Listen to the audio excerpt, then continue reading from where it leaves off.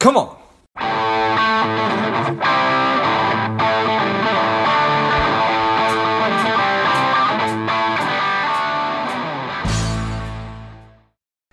Ash, are you ready?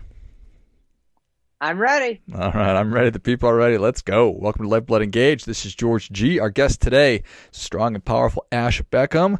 She is the accidental activist, a dynamic speaker, storyteller, and workshop facilitator focused on starting conversations on the importance of acceptance and empathy. She's the author of Step Up, How to Live with Courage and Become an Everyday Leader. Ash, tell us a little bit about your personal life, some more about your work, and why you do what you do. Well, while we're shooting this morning, I guess the personal life starts with my family. I have a wife and two kids, and one of them was up at about 4 a.m. this morning. So Perfect.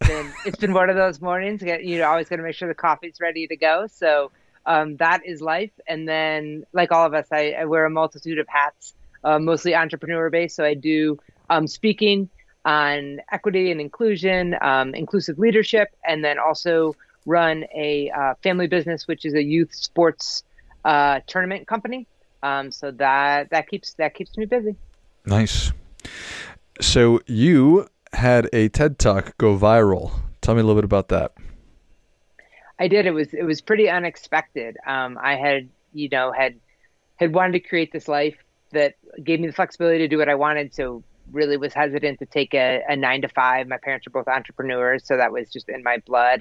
And so, as anybody that's tried that or does that knows, it's a hustle. So I was always hustling from one thing to the next, trying to make ends meet, and finally got to the point where, it was a comfortable life, right? And so then I decided to do something creative. So I spoke out at an event called Ignite, which is a speaking event that's more for amateur speakers in town, and got some traction with that. That one went viral, and it's a small speaking community. So the next step, felt like that resonated, and I enjoyed it. And so the next step was the TED Talk, but I was not prepared for what that platform would lead to. And so I had never pursued a career as a speaker, and then that happened.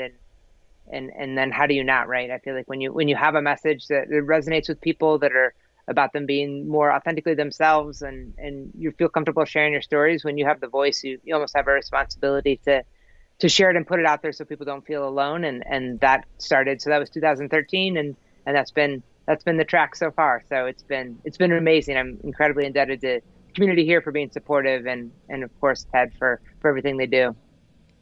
Appreciate that. It's an interesting thing. If you are capable of having an impact or making change and speaking out, are you obligated to do so? You say yes. I don't know if you're obligated. I think that it's an incredible opportunity.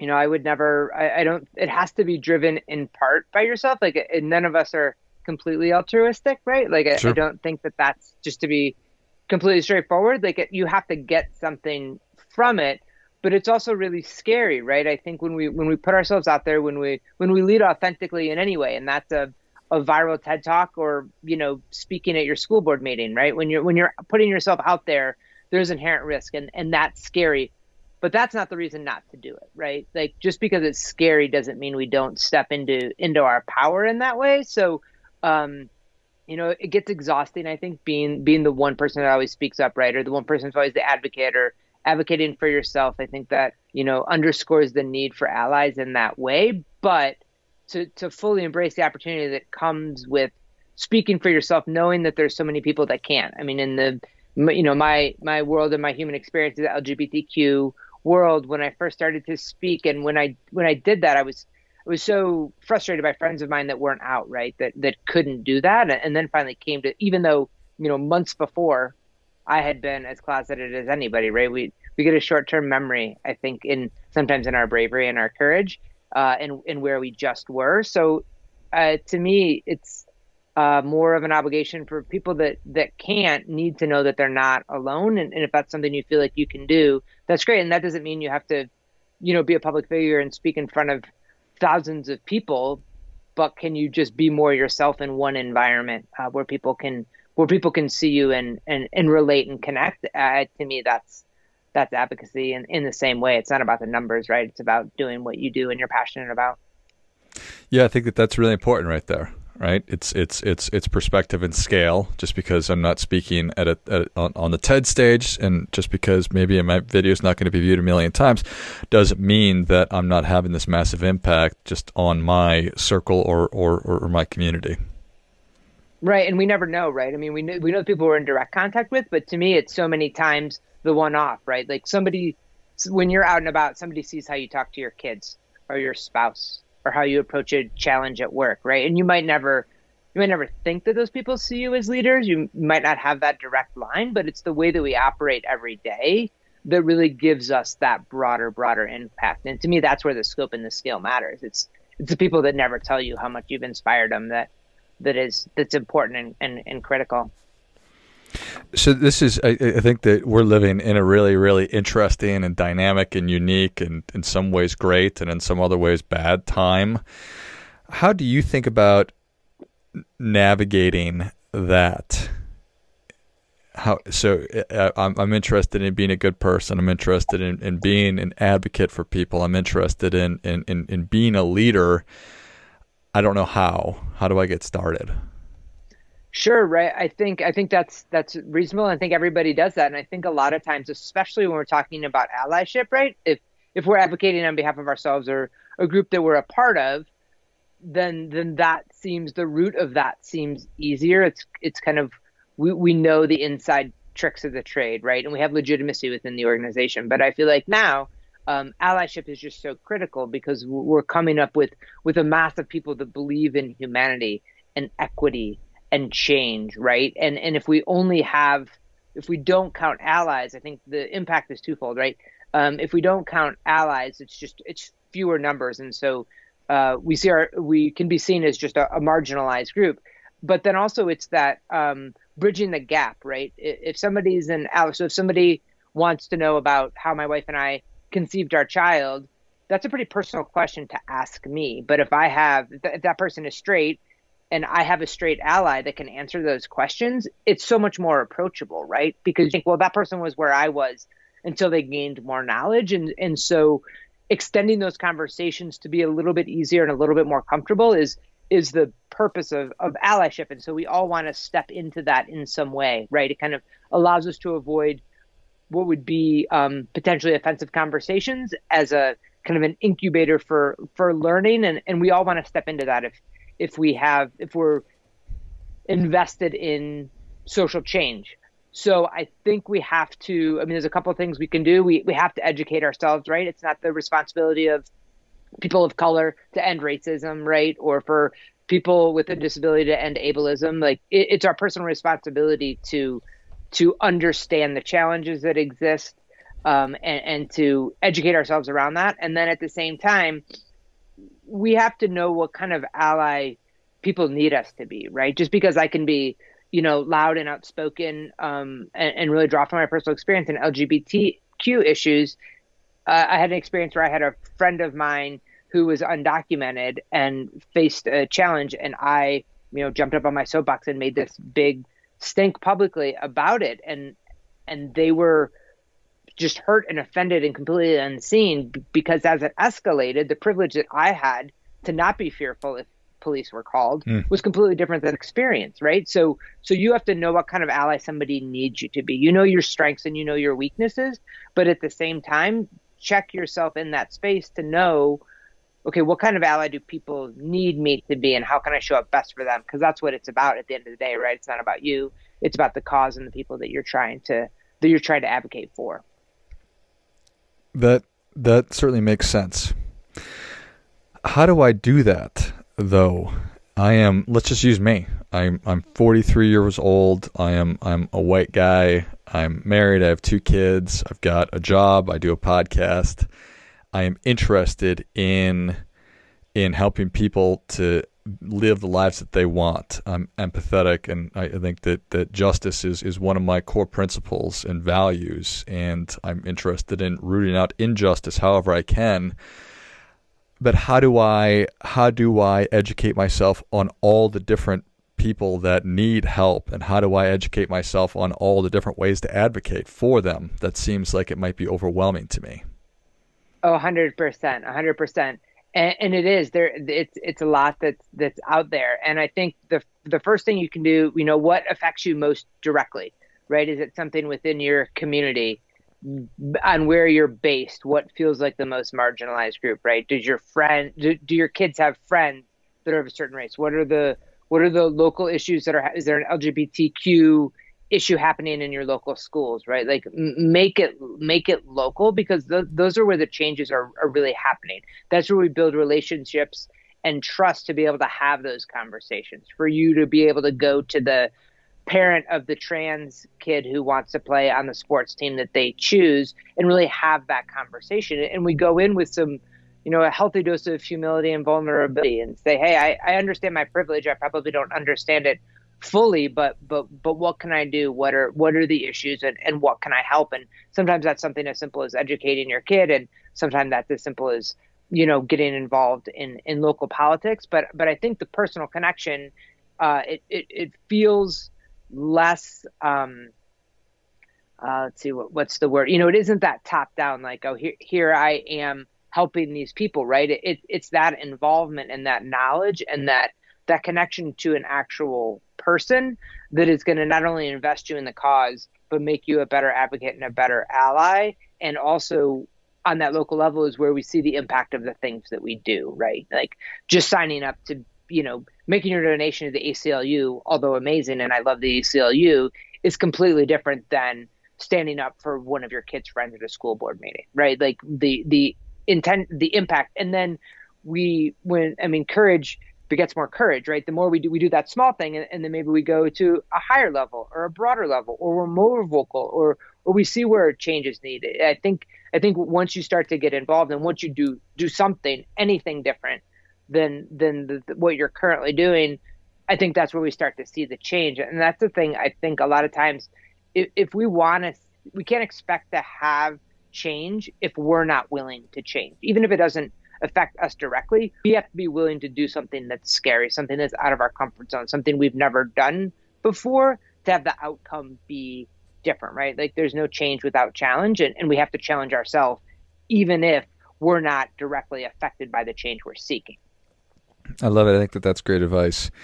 It reminded me of I think it's a Buddhist saying that you need to tend to the part of your garden that you can reach. I cannot solve the issue of that people who are undocumented are facing in the United States. I can't solve all of these issues, but to your point, I can be a part of a solution with my kids' school and with my kids' classmates, or with people that I work with.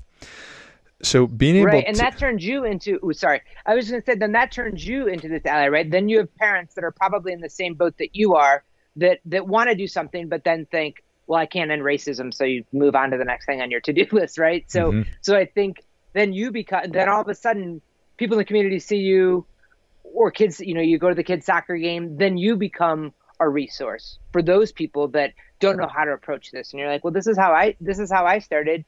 This is what we need right now. We're having a panel discussion. We would love for you to attend, right? Like then it's you doing and providing in the same way. Like we always need to see ourselves as both mentors and mentees, and no matter where we are on that there are people that are going to want to learn from us as we continue to learn. And so it really puts you in that position of spreading the message, 365. Yeah. I mean, 360. Also 365. All the 300 numbers. I think that, yeah, I think that right now with social media and just information overload, I think we all feel like we're drinking from a fire hose, and it can have the opposite effect of just shutting us down and throwing our hands up, when in fact, doing the work that you've just described and being an example and stepping up, and when you do that, you start to strengthen the muscle of being uncomfortable and approaching somebody and saying words that you've never said before. But once you do that, say, okay, it wasn't that bad. I can certainly do that again. And then other people see you doing it.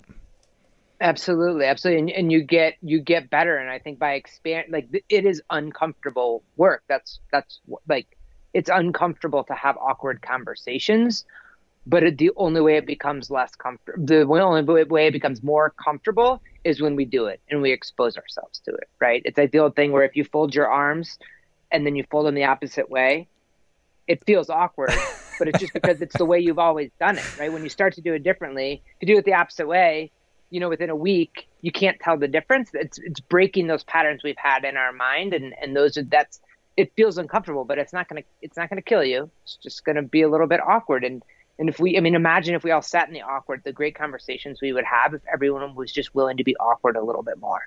Yeah, I appreciate that. And as much as part of me dislikes the term safe spaces, that's what we need. We do need the ability to make mistakes and to say things incorrectly, because it is the first time that I'm saying these things, and perhaps the first time I'm engaging in a conversation, and that means I'm probably going to screw up. And I think it's valuable to have the grace to be able to make that mistake and to not think that I'm going to be attacked or fired or canceled or whatever. Right, exactly. And I think that that's really hard. And I think that's when it comes, and part of the work that I do in that leadership piece is somebody that is marginalized, that is in that leadership role, has to be willing to have the conversations that aren't exactly politically correct. Somebody has to come and be able to ask me questions that are uncomfortable or maybe not framed in the PC way, right? But I would so much rather have them ask me the question, because when we have the trust build up, I know their intention is true, right? Like that's it, social media, that's why this local thing matters so much more, is because if I know you, I trust you, and I know you're working through it, and I know some phrases you might use or an angle you might have or an ignorance that you might not be aware of, right? I know that you're trying, and together we're working, both of us, towards being better leaders. But a lot of that is on me being empathetic and me being willing to embrace that leadership role of, you're going to say something and we're going to talk through it. Because what I want is for you to come back again when you have a question. If I shut you down because you haven't wrapped it in what's politically allowed to be said, right? Or, you don't know the 56 genders that exist on Facebook, then you can't be an ally. Then you're not part of the cause. Like, we have to meet people where they are. Always continue to move forward and step up, but meet them where they are. You don't get on the bandwagon. Like, how can we say that when we know people are doing, when they're genuinely trying? And we have these personal relationships. You can tell, in your gut when somebody's trying and when they're not. Let's trust that and not what the PC culture says we should say. Amen. Ash, the people are ready for your difference making tip, even though that was an excellent one. What do you have for them? You're a leader right now from wherever you are. You can be the CEO of a Fortune 100 company or the captain of the girls 10U soccer team, right? You are a leader. There are people in your life, and leadership isn't a position, it's a disposition. And we make choices every day on the person we want to be, and that is leadership. And that's continual work. And so when we embrace that, when we believe that of ourselves, when we look in the mirror and say, I am a leader, right? And believe it, and we say it enough until we do, we have to do those small challenges, not epic challenges, not ending racism or homophobia in the weekend, right? But really face those challenges that we have and that we know exist, and do things just a little bit different, even if it's scary, in the pursuit of change. And when people see that, that's the full impact that our leadership can have. So see yourself as one, and then do something just a little bit different today. Well, I think that is great stuff. That definitely gets Come on. Ash, thank you so much for coming on. Where can people learn more about you? How can they engage with you? Absolutely. So you can go to my website, which is ashbeckham.com, and you can find me on Twitter at ashbeckham and on Instagram at @theashbeckham. And then, and feel free to reach out. I love having these conversations with people. Awesome. Well, if you enjoyed this as much as I did, show Ash your appreciation and share today's show with a friend who also appreciates good ideas. Go to ashbeckham.com. That's ASHBECKHAM.com. Find her on Instagram and Twitter. I'll list all those in the notes of the show. Thanks again, Ash. All right. Thanks so much, Greg. Thanks for all you do. Really appreciate you. And until next time, keep fighting the good fight. We are all in this together.